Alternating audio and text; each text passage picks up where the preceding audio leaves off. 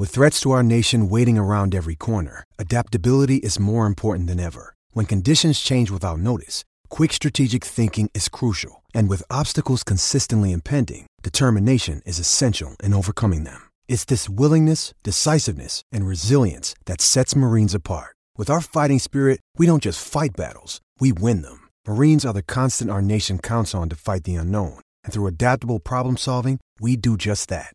Learn more at marines.com.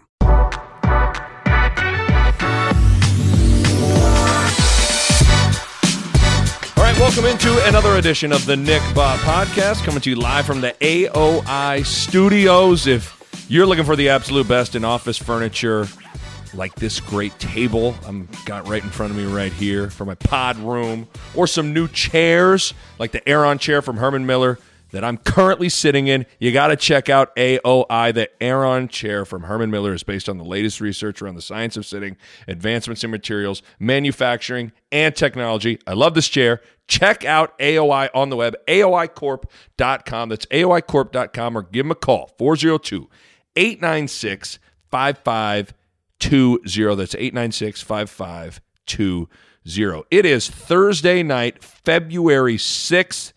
And we got a heck of a podcast on deck for you. John Nyatawa is going to stop by in a little bit. Creighton beat writer for the Omaha World Herald. Obviously, the Blue Jays had a great win at Villanova over the weekend and got back into the top 25, and then had a stinker of a second half at Providence and lost on the road to the Friars. So there's a lot to discuss with that game and the Creighton season as March is getting closer and closer and closer. But before I bring on John, I've gotten a few tweets and emails about this new Big Ten transfer rule proposal, and people kind of wondering what my thoughts are on it, because I'm someone that's transferred. I'm very much involved in the college athletics world with what I do with college basketball. So I've gotten some people say, hey, what do you think of this? So if you missed it, there was a report that the Big Ten conference athletic directors are almost all on board with a new transfer proposal that would allow every college athlete to transfer once without any penalty of having to sit out a year. So basically, every single college athlete, college basketball players, college football players, they can now transfer one time and play right away. Now, the soonest this legislation could go into effect would be 2021, but man, that's a sizable change from the old rule of if you transfer, you have to sit out a year, which was always a pretty sizable deterrent for kids transferring. I mean, I transferred from Kansas to Creighton, so I can speak to this. And listen, when I was sitting in the Jayhawk Towers kicking around the decision in Lawrence, Kansas to potentially transfer, one of the biggest factors that I had to weigh was sitting out a year.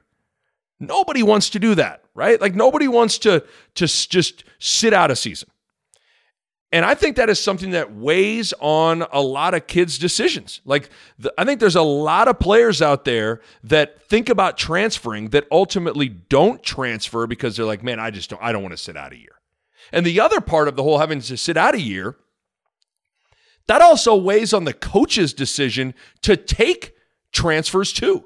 Because think about it. If a coach takes a transfer, take Marcus Foster, for example, who left Kansas State and transferred to Creighton. Creighton had Marcus Foster on scholarship for the year that he sat out. So you are using a scholarship for 3 years and only getting 2 years of eligibility out of Marcus Foster.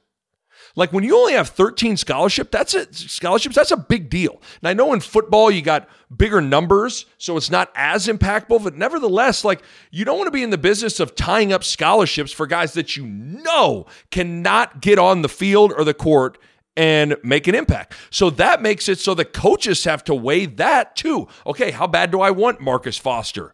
How bad do I want Delano Banton? How bad do I want Shamil Stevenson? How bad do I want Grant Gibbs? You have to think about all those things. How bad do I want big old Darian Daniels? If you got to think about those things. So the whole sitting out thing when transferring was a big deal, not only for the players, but also the coaches making an investment into the kid too. So what do I think on the proposal that every athlete can transfer once without having to sit out? Okay, let's kind of unpack this whole thing because there's a lot in it, man. And there are elements I like and there are elements that I am terrified of and don't like. I'll start. What I like about it is it greatly simplifies the whole transfer situation and provides some much needed uniformity. Because, and I don't know how we've gotten here, but all of a sudden, the whole transfer rule has morphed into something that lacks any consistency. Relatively speaking, it wasn't that long ago that I transferred. I transferred I sat out the 2005-2006 season. So, I mean, we're talking, that's not, relatively speaking, that's not that long ago. The thought of like applying for a waiver and being able to be eligible, I mean, that wasn't even like a thought. Now, shit, everybody that transfers applies for a waiver. You're like, hey, what the hell? And who gets granted a waiver to be eligible immediately and who doesn't is silly, and there is seemingly no rhyme or reason to it at all. You can have two very similar situations. Take Antoine Jones, the Memphis transfer who has to sit out for Creighton right now. There are some of Antoine Jones's teammates who transferred from Memphis who are eligible and playing right now, but Jones isn't. You know, like there's no rhyme or reason to it. Quentin Grimes at Kansas left KU and is eligible immediately at Houston. How? I have no idea. You know, when we all saw it with Noah Vedral. God, no, I love Noah Vedral. And, you know, like, listen, there are most times like, you want to see things kind of shake out for the kids, but like why Noah Vedral was granted a waiver to be eligible immediately is beyond me. And why it took so long for it to go through. It's just, so I think this is something that has everyone really frustrated. Like the lack of uniformity, there's no consistency. There seems to be no rhyme or reason at all to who's getting a waiver, who's not. And then there's no timetable for it too. I mean, Fred Hoiberg was kind of held hostage seemingly for all of the preseason, hell, even into the season on what was going to happen with Shamil Stevenson, who was a transfer who was at Pitt and then Nevada and then now at Nebraska. They'd applied for a waiver, and you're just kind of like sitting there like twiddling your thumbs like, is it going to happen? I don't know. I have no idea when this decision is going to be made and, you know, really what's going to go into it.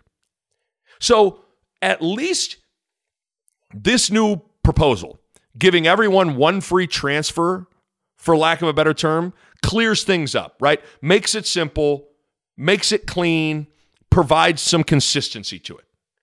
So I do like that because I hate this nonsensical, inconsistent world we are living in now where for no rhyme or reason, certain guys can transfer and play right away and others can't. So I like that. It's probably the thing I like about it the most is it cleans up something that is really messy right now. And, you know, the reality is this. It can be hard to justify that players have to sit out if they change schools, but coaches can go coach somewhere else right away. And I know that's something you just go like, well, that's how it's always been. It's like, well, hold on, let's all just take a deep breath and step back and like think about that. You know, it's as the years go on and the more, you know, everybody becomes, thinks about things more, that's hard. That kind of feels like it gets harder and harder to justify. Like, why should Scott Frost be able to leave Central Florida and coach at Nebraska right away, but Noah Vedral can't? So it's hard. And you know what? This is kind of where things are headed. The pendulum of power is kind of swinging to the players to even things out for them to have a little more power with things, right? Like it feels like there's an inevitability of college athletes being able to get paid off their name, image, and likeness. Like things are changing. And I always think it's better to get ahead of things and get progressive and get proactive rather than reactive. And again, it's always messy each year now. Like the transfer portal's crazy, right? And then who gets waivers and who doesn't. And, then you even have the messy situations of, the coaches blocking players of where they can transfer to and where they can't. And then that plays out publicly, and it's ugly, right? I just think times are a-changing, and you can kick and scream all you want, but it is what it is. And along those lines, I think college basketball is in an interesting place. More so than college football. But college basketball and the NCAA, it kind of feels like it's under siege, doesn't it? And with certain top prospects choosing not to come play college basketball, and all the one and dones and players leaving early, and I don't care what anyone says, that's all not good. Because it gives off this perception that college basketball is not a place anyone wants to be. And that's a shame, because college basketball is great and does so many great things. But the perception of college basketball and the NCAA is pretty low right now. And I think it would behoove the NCAA and college basketball to be more inclusive than exclusive. I think college basketball needs to do all it can to make it so it's a place where elite players want to be. And if this transfer rule helps that, then I think it's worth exploring. But with all that said, and I do hate it when people fearmonger and paint worst case scenario for things, but boy, is this a slippery slope to go down. Boy, if this ain't Pandora's box, I don't know what is. Because let's face it, allowing a one-time transfer with not having to sit out, you are basically creating free agency in college basketball and college football. Like I said at the top, that 1 year of having to sit out is a huge deterrent for everyone. Coaches have to commit multiple years of a scholarship for fewer years of that player being able to actually be on the court or field. And players have to willingly sit out for a full year, which is not fun. And the year of sitting out forces coaches to really have to plan things out. Like, think about if you could be eligible right away. Like if this rule, like if you transfer and you're eligible right away, one-time transfer eligible right away, anytime a need pops up for a coach, well, boom, you can go fill it right then and there. It's different now when the majority of needs that pop up with your roster, the only way to fill it is with a graduate transfer. And I'm sure you've noticed oftentimes the most coveted transfers each year in football and basketball are the grad transfers. Why? Because they can play right away. Well, we'd now be living in a world where the transfer portal would be pretty much chock full of players that can come play for you immediately. Oh boy. And listen, I'm someone who transferred, so I get how this can look or sound coming from me. But at the same time, I also feel like I'm uniquely qualified to talk about this. But I fear passing this rule would make it so basically very few kids would be patient and work and stick around and fight through frustration to get playing time. I fear that the days of Divine Ozigbo are gone. I just, the whole wait your turn, be patient, work, develop, grow, that could be hard.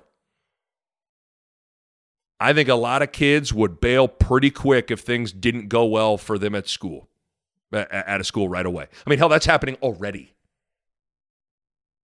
which makes player development really hard for a program. And the biggest thing, and this is really big in college basketball, finding continuity with your roster could be extremely difficult if this rule goes through. I mean, it's already tough in college basketball. With all the one and dones and players leaving early and transfers now, continuity has taken a big hit, which I think hurts the overall quality of the teams and sport as a whole. And I think it impacts the fans' experience. Like each year, a lot of teams are completely different. And that's hard on everyone. It's hard on the fans. It's hard on the coaches. I'm not so sure. And I may have to walk this one back. But I'm not so sure that this new rule proposal, allowing players to transfer once and be eligible right away, I think that rule could impact college football and college basketball more than allowing players to profit off name, image, and likeness. I know that sounds crazy. I'm not so sure that the one free transfer wouldn't impact the landscape of college athletics more. Because again, I think when push comes to shove, the amount of kids that actually would garner a lot of money in the open market for their name, image, and likeness are fairly. I don't think it's as big as. I think we paint this picture like everybody's going to be getting like $500,000 endorsement deals, and it's like, listen, these business people are not in their. They've built a business because they're usually pretty sound with their money. They're not going to be just like, yeah, this left tackle who may or may not be good. Yeah, here's $500,000. That ain't happen. Here's $100,000 for that wide receiver. Oh, who is that? That's a shooting guard. Yeah, give him 50 G's. I don't know. But I think I'm not so sure that allowing players to transfer right away and be eligible right away wouldn't have a bigger impact on the sport. And, listen, people love to paint, and I'm doing it a little bit too. People love to paint a doomsday scenario for these sorts of things. But I'm not so sure that in the doomsday scenario that you conjure up in your mind, allowing kids to transfer once without sitting out feels like it would be a pretty hectic world. Who knows? Again, just like anything, there would be a spike and then things would normalize. Right? Like I bet, when the name, image, and likeness thing goes through, I bet maybe the first couple of years, you might see people being a little reckless with their money, but then things are going to tighten up. Maybe it'd be the same thing with this one free transfer. Maybe the first couple of years of it would be a mass exodus at the end of every season it'd just be like musical chairs and people just changing different. It'd be crazy, and then it would normalize. But again, this rule is one free transfer, just one. So it's not like you can go from, my freshman year, I'm going to go to Syracuse, and now I'm going to go to Mississippi State. I didn't like that. I'm going to go to Ohio State. And no, it's you get one free transfer to be eligible right away. So, I see a lot of sides to this thing. The devil is always in the details. And how this proposed rule would get what the language in it would be, how it would get administered and applied with regards to specifics would be very interesting. I like how it simplifies the transfer process, which is becoming a huge deal in college sports. But while simplifying the transfer process itself, you would be making the entire sport potentially more chaotic.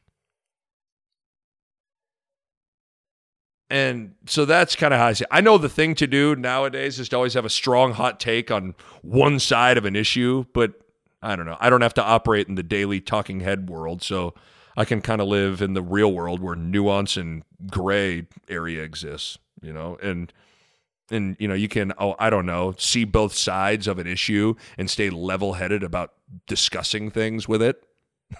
Like, that's where I'm going to be with it. So there you go. It's going to be fascinating to see what happens with this potential rule proposal. One that I think could potentially have pretty sizable ramifications on the landscape of college basketball and college football. All right, let's get to the guest of the day. John Nyatawa, Creighton beat writer, Omaha World Herald. Great guy, does a great job. Always enjoy reading his stuff, and I always enjoy talking hoops with him. I love it when I see him at the games and I get to, have our little 5-minute chats before the game or whatever. He's just a great guy. He's got a great mind.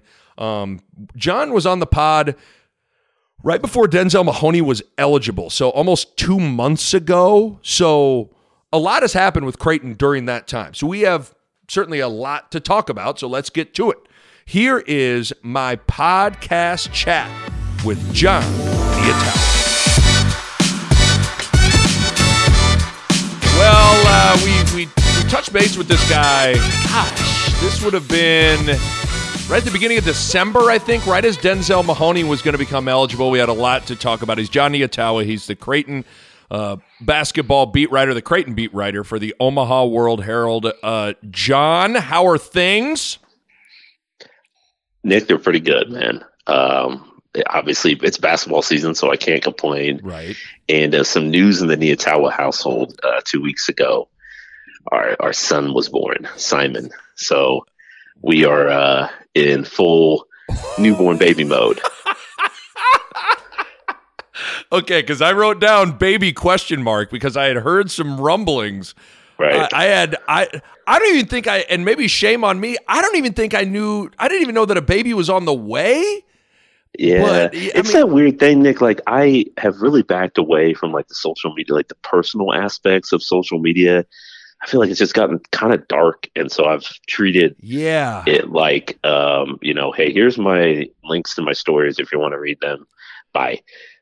So I mean, if I got in a personal, like a really deep conversation with someone, then I kind of unveiled it, but I don't know. I think just naturally I'm kind of more of a private person. So I really wasn't broadcasting it. So a lot of people said that to me. I was going to ask you I guess about I need that. to do a better job. Maybe I need to get some t-shirts or something. I don't know, but it is, I agree. It's always this weird thing on how much you want to divulge about your personal life when you kind of become a quote unquote public figure with what you and I both do. We're in the media, there's a balance, right? You kind of want to humanize yourself and let people in, but I don't know, man. Like there are sometimes, there'll be times I'll post pictures of my daughter Mava, and then there are moments I'm like, should I be like, how much should I be doing this? There's a weird balance there. Right. I'll tell you what though, since my son's been on this earth, like I haven't gone to Twitter or Instagram or Facebook yet. But I've wanted to more than ever.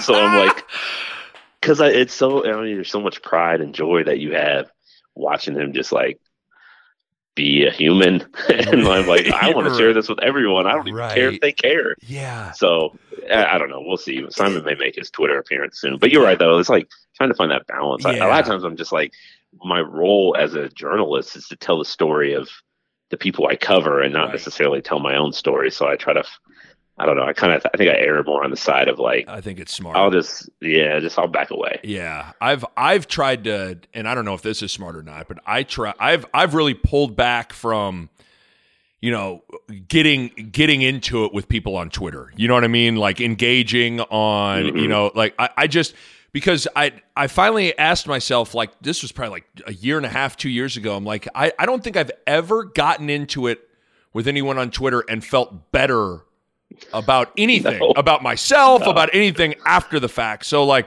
I'm with you. Like there are times I revert and I'll kind of like go back to where I'm divulging too much, or I'll get into it with someone. But I've started to pull back a little bit as well. I try to give people a response as much as I can, especially if they're asking questions. And so I try to get back to them as best I can. But you're right. I'm not voting in the AP poll this year, but I was an AP voter the last 3 years. And I'll tell you what, it got a little bit, I got a little bit too invested going back and forth with people about who I was voting for and who I wasn't. Right. I remember I was visiting my family in Indianapolis. my sister, she has two nieces, now three, but two at the time.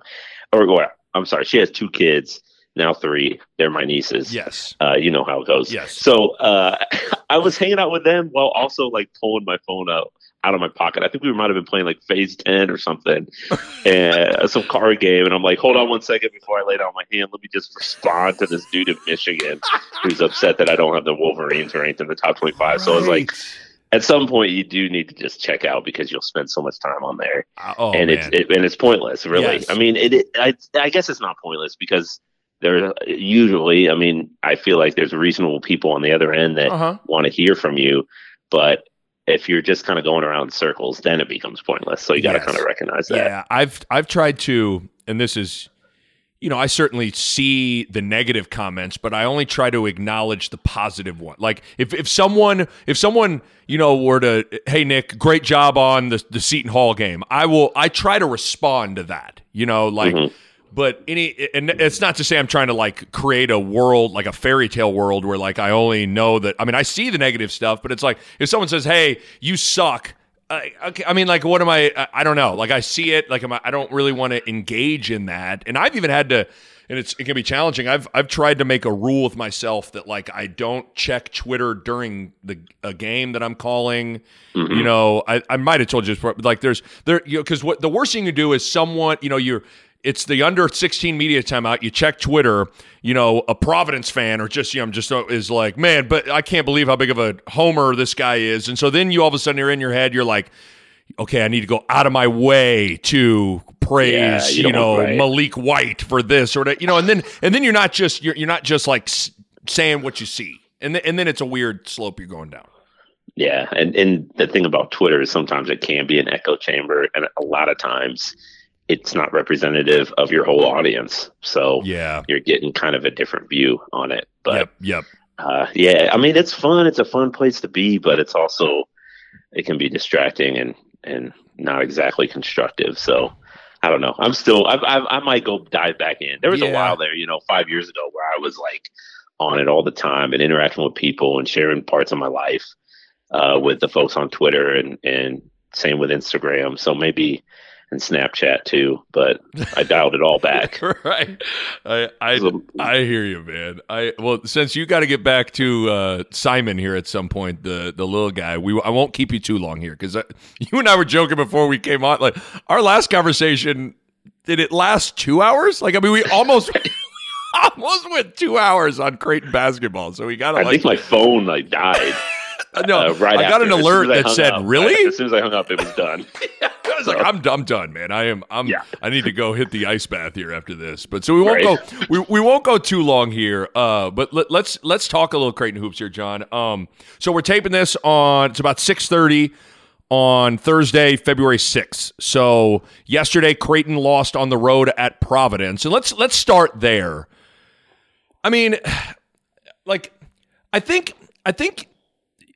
And when I say you, I mean, I'm talking you, meaning like everyone. You can't ride the wave too much. You can't, after the Villanova game, it can't be, oh, this Creighton team's amazing, Sweet 16 is happening this year. And then after the Providence loss, it can't be, this team stinks, there's no way they're making a run. Like, I just don't think, like, both ends of the spectrum are probably equally, like, too much. The reality is with that game, like, that's probably the best Providence has shot the ball, and that's probably the worst Creighton has shot the ball. And when that's the case, it's not hard to connect the dots as to what really happened. I guess, how do you balance, like, really, because every game matters, but you also don't want to overreact to it. I guess, how did you kind of make heads or tails of the Providence loss? Yeah, I think you're right in that when one team has one of its worst shooting performances, another team has one of its best, generally speaking, the team, no matter who we're talking about Duke, Boston College, or Purdue, Michigan, like the team that shoots it better, significantly above its average, and the other team way below, you're gonna, what the result is. So that's one reason not to make too big of a deal of it, I guess. But I don't know. Hey, it's so funny riding the wave of college basketball this season. It can be so easy to do because the highs are very high. Mm-hmm. If you're no fan of what fan of a team you are, like most teams have like really showcased their potential in a dramatic sort of emphatic way in college basketball this year. But then a lot of teams have hit rock bottom, and not to say that this was necessarily a rock bottom moment, but it was certainly. It's a bad second half. It was a really bad second half, That's about as poor as Creighton's played in for 20 minutes since San Diego State, basically. Yep. So, like, to see those two games back to back, it does, it's hard to kind of make sense of all that. But, generally speaking, going into it, I was curious to see how the Jays would respond, not just to, the praise and the good feelings, the good vibes that you get from beating a team like Villanova and the confidence that you have, but how you respond at Providence, which already is a tough place to play. Stylistically, it's tough for the Jays, but also that the Friars needed that one. Yeah. Creighton went on a 2-game road trip, and I think if those guys were honest, they would feel good about going home 1-1. They wanted to go 2-0, but if you went home 1-1, you feel pretty good. So you win that first game, suddenly you go to Providence and you're thinking, okay, we're playing with house money. Whereas Providence is playing for its life. Mm-hmm. Like, it has to win that game, given what's ahead of it and what it did in the past in terms of making the NCAA tournament, its resume, the stains that it put on it. So that's what I was curious about. And if Creighton would have been able to rise to the occasion and get a win, I think it would have said a lot. So instead, it kind of just, I think maybe it's a little bit of a reality check for those of us who follow the Jays, but I think it can't be too much of a surprise to see an L at Providence after the Jays are coming off a big win at Nova. Yeah, I mean, Vegas favored Providence for the game. Just just food for thought. I mean, Providence was favored. I mean, and it's easy to say it's that fact. Like, I thought, when you're kind of doing you get the schedule out and you're like, okay, that's a win, that's a loss, that's a win. Like, I had this as a loss. Like, I thought they were going to lose this game. And as much as you want to throw stones at Providence, I mean, Providence probably should have won the game in Omaha. I mean, it took like a miraculous flurry from Creighton to find a way to win the game at home. And I just think, with the way Creighton is built, and I know this sounds crazy, and you might go, okay, Nick, give me a break. Like, are you drinking on this Thursday night? But, I'm not so sure that I would, if I'm Creighton, I'm not so sure that I wouldn't feel more comfortable playing Villanova in Madison Square Garden than I would Providence, just because of the matchup. And I know that, again, you're like, what? I mean, come on. Villanova is a top 20 team. Like, you got to be kidding me. But I think with the way Creighton is built, Providence is a hard team for Creighton to beat. Yeah, and I mean the way that they can really get on the defend. Man, I thought last night, like, Malik White, David Duke's always a really good defender, but I thought Malik White was really good. I thought Reeves and Diallo were both good defensively, and on the glass, I thought Providence's bigs played pretty well. Like, just as a whole, as a team, I thought they did a good job taking away some of the things. They really pressed up on the Jays guards. And I don't know if Villanova just has, like, the foot speed to do that. They have the length, but I don't know if they have, sure, they pressed out and tried to take away threes, but once Creighton gets its pace going and moves those guys around a little bit, it becomes harder for them to stick like glue the way that Providence's guys were. And I think they benefited from a whistle that was a tight. It wasn't a tight whistle. Yeah. They were letting a lot of things go. A physical game where there weren't fouls called on either side, but I think that ended up favoring Providence. And then it's interesting because I was thinking about it as I was rewatching the game. I'm like, the way Creighton's constructed defensively, if a team shoots the ball well, because of the way, and you talked about this on your last podcast, because of the way that Creighton has to help defensively and kind of plug things up inside because of the size disadvantage, especially at the 4 and the 5. Like, it's going to give up open jump shots, and a lot of times it's hoping to give up open jump shots to guys who aren't great shooters. And, Providence has a couple guys who can get hot, and they showed that they got hot in that game. But I think Creighton's just going to be in games a lot of times where it's going to have to hope that that team isn't on. Totally And correct. Yep. That's worked for the most part all year. And it didn't work at Providence. Those guys, I mean, they shot 12 of 20 from three. It's their best shooting performance from distance all year, except for maybe like Sacred Heart, which is a season opener. So if they shoot their average, I think they would have made like 7 of 20. So that's a 15-point difference. Incredibly significant, obviously. So I think that's just kind of how it's going to be for Creighton defensively. Is they're going to give up jumpers, and they have to hope that either they give up those jumpers to guys who can't shoot, or guys who just aren't hitting that day. Yep. And Providence, unfortunately for Creighton, was hitting. Yep. I think that's when Paul Lusk and the staff are, they're devising a game plan. They're going into it obviously realizing they have a massive size deficiency, especially when they play small with Mahoney and Jefferson at the 4 and the 5. And so they sit there and go, okay, we can't take away everything. What are we selling out to try to eliminate, and what are we living with? And Creighton's a team that's going, all right, we're going to pick your 2 or 3 shooters that aren't great, and we're going to live with those guys taking shots. And if they make them, Creighton's in trouble. And if they don't, I mean, Creighton's in great shape. And in a lot of ways, their defensive game plans aren't too terribly different than Nebraska's right now. Like Nebraska, Fred Hoiberg's doing the same thing. They're just like, they're selling out to pack the paint. If a team's making threes, they're going to get rocked, and if they're not, they can beat Purdue and Iowa. And, the difference is obviously that Creighton's just a better overall team and offensive team than Nebraska, so they can, even overcome more. But that's just when you are deficient in the post, you got to sell out to take away, Nate Watson and those guys, and live with what happens from the 3-point line to a certain extent. Yeah, they gave up 18 points in the paint, which is a season low for Providence. Yeah. Like, that was their plan. That you talking about, hey, you sell out and stop something. Like Creighton, that's what they did. They stopped that. Unfortunately, they just gave up 12 threes, and that's not by design, but you kind of they have to live with that. So I think that if they play Providence again, they'd say, we're going to do what we just did again and hope that AJ Reeves doesn't go 6 for 8 and Alpha Diallo doesn't bang in a corner 3 when the momentum's tilting Providence's way, and David Duke doesn't hit like a step back 3 at the end of the shot clock. Like, I think they that's just kind of the way that they're going to have to go. And obviously on the other end, offensively, they have to find a way to not score 20 points and a half. But they, after the game, they kind of talked about how they liked a lot of the shots they got against the zone.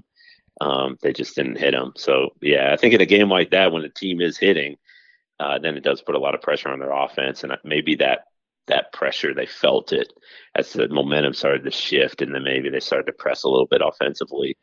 But like when the team's hitting and Creighton's going to give up jump shots, then they got to score with them, and they weren't able to do that against Providence. And I think there's when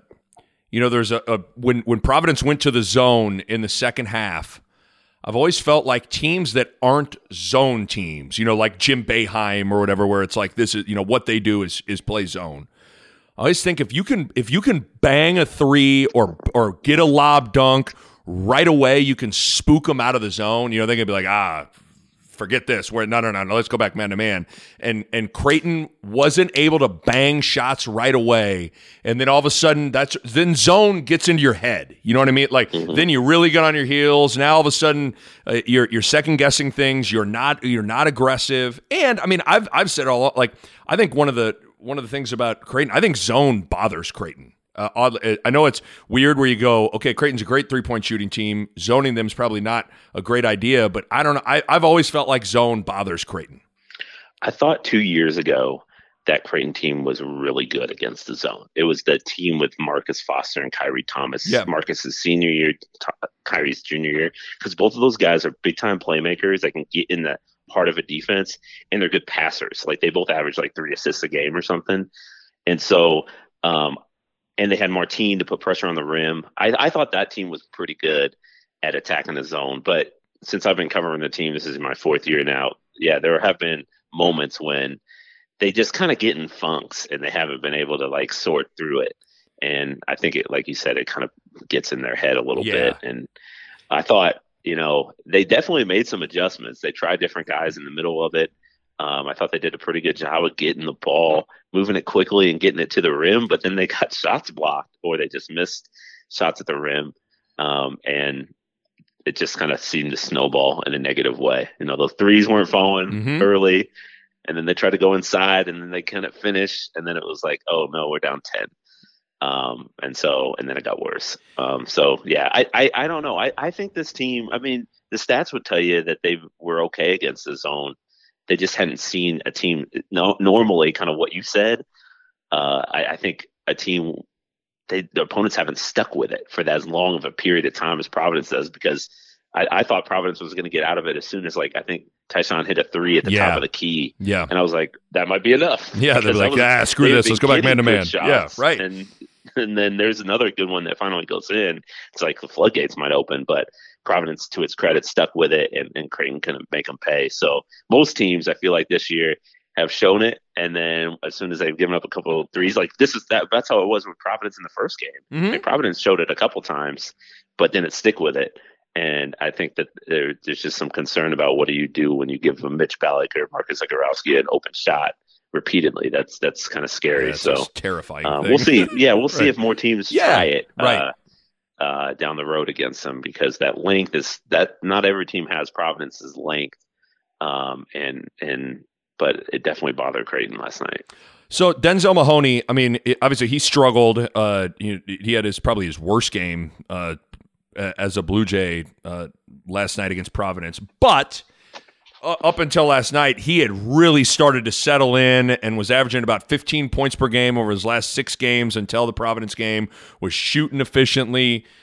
What did you think? Take me into your mind as you've watched Denzel get integrated. Like, what has allowed him to start to fit in and flourish? Like, what to you has stood out? Because I think Travis Steele called him a game changer, and I'd agree. Yeah, I just thought it was like a flow and timing thing. When I talked to him a little bit, he was talking about getting his rhythm. 2 plays stuck out to me early in Big East play. He drove left because he's a right-handed driver. So he drove left against Butler late in the game. I think they were down 4 and got a shot blocked. And then against Villanova, I think it was an ISO play. He drove left on the baseline out of bounds late. Got a shot blocked. Yep. And then I don't remember. He got blocked last night, but there was that when you talk about that stretch where he looked like he settled. It just looked like he had a better feel of where guys were going to be. There's a play, another left-handed drive against Xavier where he beat Tyreek Jones off the dribble. Yeah. And he kind of just he had a good feel of where Tyreek was. And he kind of waited for him, got the body contact, and won. And so that to me was just, maybe it was just an adjustment of better players, length, again, just kind of getting used to playing ball again. So I thought he was just had a better feel for the game. And then, he's sharing it a little bit more and knowing which shot to turn down and when to fire it up. And I think he's just more confident too that he started to hit threes, because he was a 40% shooter from 3-point range at SEMO, and then he started his Creighton career I don't know what it was, 5 of 20. Yeah, something like 5 of 24 or something. Not good. But he started to see that ball go in, and I think that helped him too. So yeah, I feel like where he helps Creighton is it gives them sort of certainly it gives them an advantage having another weapon at the 4. Him and Damian Jefferson can hurt teams there, especially when they're putting so much emphasis on stopping Creighton's guards. But it gives Creighton sort of another option if the bigs just don't have it working, or if they're in foul trouble or banged up, because without him previously, if Christian Bishop got in foul trouble or when Kelvin Jones was out, Damian Jefferson was playing the 5, and that wasn't a great option, you know, and then suddenly you're going deep into the bench in your backcourt. So I think this allows Creighton a little bit more lineup versatility. And maybe it's working with 5 guards, and you can put teams in binds. That's what they did against Xavier, and I thought they did it against Nova too for stretches. So in the long term, he didn't play, like you said. He didn't score against Providence. That was his worst game. But over the long haul, obviously he's making a huge impact for the Jays. and gives them a better chance of kind of reaching their peak at the end of the year where they want to be. Three questions, and then I'm letting you run and go be a dad. Okay. Marcus Zegarowski, the reality is he kind of set an unrealistic bar for how he was scoring and playing in the non-con. I don't know if anyone, if you thought he was going to continue to, shoot 55% from the floor and score 30 against Butler, come on, that's just that's really hard to do.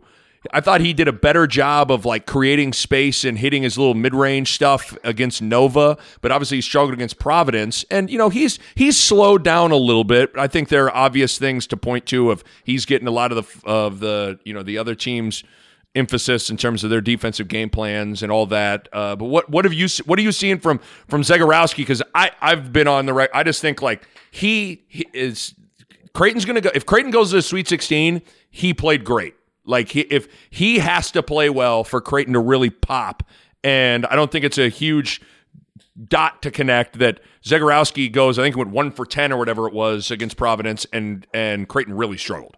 Yeah, I feel like he's not getting as many in-rhythm 3 looks as I remember him getting earlier in the year, just catch and shoots. Mm-hmm. I don't know. That may just be total anecdotal, but that's just one thing that popped into mind. I feel like he's being forced to kind of just be the creator, and instead of whereas I feel like he was a creator at times in the non-conference too, but now the book's out on him a little bit, and they kind of know his moves. I remember the first Nova game, I could hear the players talking on the court about keeping him off his right hand, and even if he goes left, watch him cross back right. And mm-hmm. Sadiq Bey was sitting on it a couple times, and so I think that they know some of his go-to moves. That's one thing. I feel like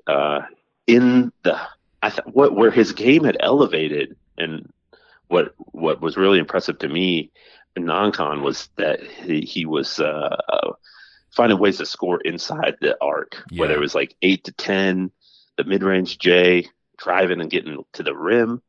And those have either, because teams have, stopped his drive, because they've worn him down a little bit by attacking him defensively. Maybe it's just he's not getting as many calls, or they could be a little bit more physical with him. They put longer, better defenders on him than he saw in the non-conference because of kind of what you said, how important he is to Creighton. So I think there's a lot of factors, but knowing the player that Marcus is, I think he's just, he's taking all this in and trying his best to. I would expect that you'll see him sort of, okay, I'm learning right now, and it's frustrating, but I think that you'll see him take a jump. And you're seeing it a little bit. I think he's being more of a distributor lately. He's recognizing how teams are kind of swarming to him. He had 7 assists against Providence, and I feel like he had a couple other plays where he set guys up just from his ability mm-hmm. to kind of manipulate the defense. So I think he's going to take a jump, and you'll see the scoring number go back up at some point here down the stretch. But it's definitely dipped. But he might be number one on the priority list for teams defensively. Yes, right. I mean, that's basically what it seems like with who they put on him. So he's drawing a lot of attention, and I think he will adjust. You can when any opposing coach that's getting ready to play Creighton, the first name is Zegarowski. They're like, man, this dude is. I mean, I don't think he's getting as much in transition, and I think that he would get a bunch of I bet if you went back and ran the numbers in the non-con, he was getting 6 to 10 points, just push it, layup, push it, mid-range, push it, 3, and he's not getting as many of those because that's conference play. Teams are more dialed into the pace and what they need to do to slow Creighton down in the open floor, and so I think that's kind of hurt him a little bit, and that's one thing that will be nice when Creighton does obviously draw a team in the NCAA tournament. These teams aren't used to the pace, and I actually think I think when Zegarowski gets a crack at a team that isn't dialed in on him like that with the pace, I think then you might see the scoring kind of creep back up for him. But I'm not worried about it. That's a good point. Okay, so here we are, gosh, we're about halfway through the Big East slate. How do you size up the Big East now, and how does Creighton kind of fit into that? Having seen almost every team. Yeah, I don't know why. Why am I a Seton Hall hater? I'm a Seton Hall hater for some reason. I don't know Really? why. Okay, give it to me. I'll see if I can, because I think they're pretty darn good. What do you? Every time I watch them play, I'm like, dang man! And we talked about this briefly last time we chatted on the podcast. Like Quincy McKnight is distributing like crazy, whether he's running those ball screens or setting things up for shooters. And Miles Powell. Like, I don't know why it is, but every time someone asks me about the Big East, I'm like, well, we'll see what Seton Hall does. They haven't played Creighton yet or Nova yet, and I don't know why, but they seem to be. Every time I turn them on again, they impress me. So maybe I should. I think it's probably because I was skeptical at the start of the year, and I haven't been able to shake that like preseason mentality that I put in my head for whatever reason. But they got the lead, they got the cushion. They do. So everyone's going to be gunning for Seton Hall. Obviously, you got to play Nova at Nova. That's like a must-win game for Villanova. Well, having lost 2 in a row. But it kind of feels like it's Nova and Seton Hall, and then a gap, and then the rest of the teams. I think Creighton, based on what I've seen, may have the edge on that next group of teams: Creighton, Providence, Marquette, Butler. But with the Jays, kind of what we've talked about, like they do have such a small margin for error that they have to play well, especially the 3 guards have to be really good and locked in. Otherwise, they can get beat by pretty much anybody. So I think Creighton's in a good spot. Honestly, they're better positioned for not just an NCAA tournament berth, but the finish in the standings, better position than I thought they would be going into the year. I did pick them 4th, I think, but to be 6-4 with what I think was the tougher part of their schedule. I mean, they got some good teams coming up at 5 of 8 at home. And Creighton obviously plays really well at home, and they can get his pace going and shoots it better. So I think they have a chance to really finish strong, like a 6-2. I mean, maybe 5-3, 6-2. There's an opportunity to do that, and so to me, that would be a good year. I know the players were talking a little bit last week about aiming for a Big East title. Then they beat Nova, and you're thinking, okay, yeah, they got a shot to do that. And so if they fall short, you may think, well, it's a little disappointing. But I think if they were to finish 11-7, 12-6 in a league that's I would say the second best league in the country this year, you got to feel pretty good about not only your season but your potential in the postseason, what you can do, having managed that gauntlet and navigated your way through it. So I've been impressed so far, honestly. On the grand scheme of things, I've been impressed with what they've accomplished. So we'll see how they finish, because obviously everything ratchets up a little bit in February. It's going to be an important month for the Jays. It's so interesting that Creighton's done with Providence, haven't played them twice. They're done with Xavier, and yet they haven't seen St. John's. They haven't seen Seton Hall. It's just weird how their schedule falls. Last thing I'll let you run, how do you think Creighton will handle St. John's press? Because they really haven't gotten pressed at all this year. I know. It'd be interesting. I would think okay. I would think so too. On paper, you go, God, they play like 5 guards. You would think but man, I don't know. You never know until Figueroa and Heron and those guys are heating you up. You kind of just don't know. Yeah, I like that. There's one kid they have on it. I think it's Rutherford. Rutherford can lucky. Yeah, he's so deceptive with you. Is he coming? Is he bringing that pressure? Is he coming with the trap? Maybe he's backing off me. Oh no, all of a sudden he stole the ball from me. So I think him and Figueroa could, I would imagine they're just going to try to hound Creighton like crazy. Marcus Zagorowski and Tyshawn. I don't know. I would think they'd be okay though. They haven't seen this type of press before, but they've definitely worked at it in practice. I've seen them work against the press at times this year. These guys have experience. Balik and Alexander, Damian Jeff, they've played basketball before, a lot at this level. So they're a good team in terms of not turning the ball over a lot.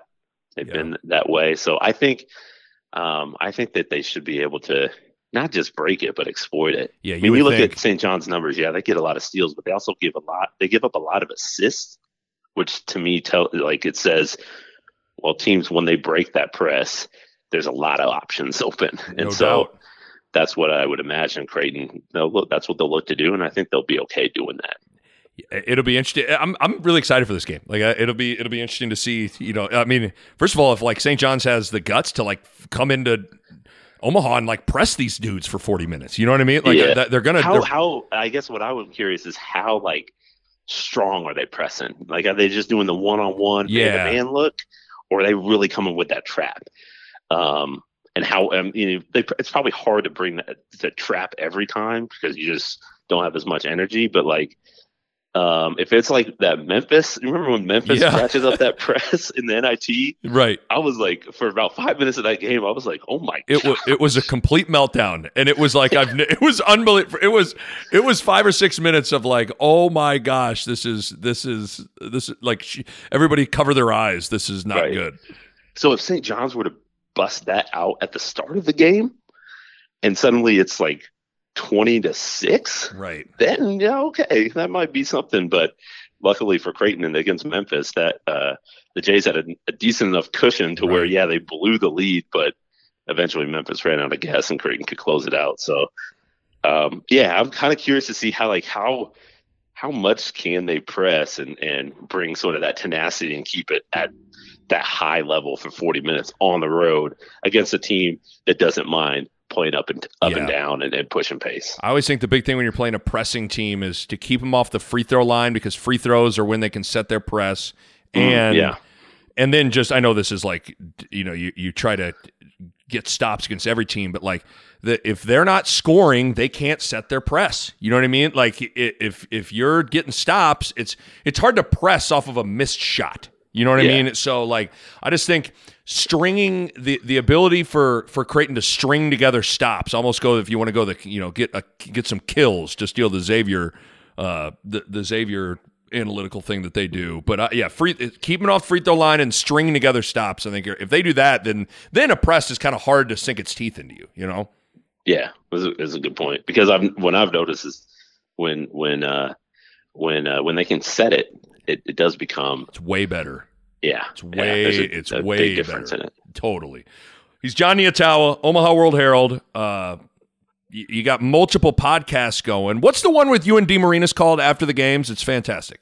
I'm blanking. Yeah, so we do the Blue Jay Beat. The Blue Jay Beat. I think that's what we call it. It's actually Matt's pod. Right. I just hop on it every now and then after games. So he deserves the credit. I'm like a stand-in. So I do that, and then the half court press with Chris Hetty through the World Herald. So I talk a lot about hoops, which is a good thing for me. It's a great thing. It's a great thing. I love it. Well, make sure everybody go check out John's stuff, omaha.com. I kept you way longer than I said I would. I apologize. Go be a dad, okay, John? Go be a dad. Locking in right now. I love it. Thanks, John.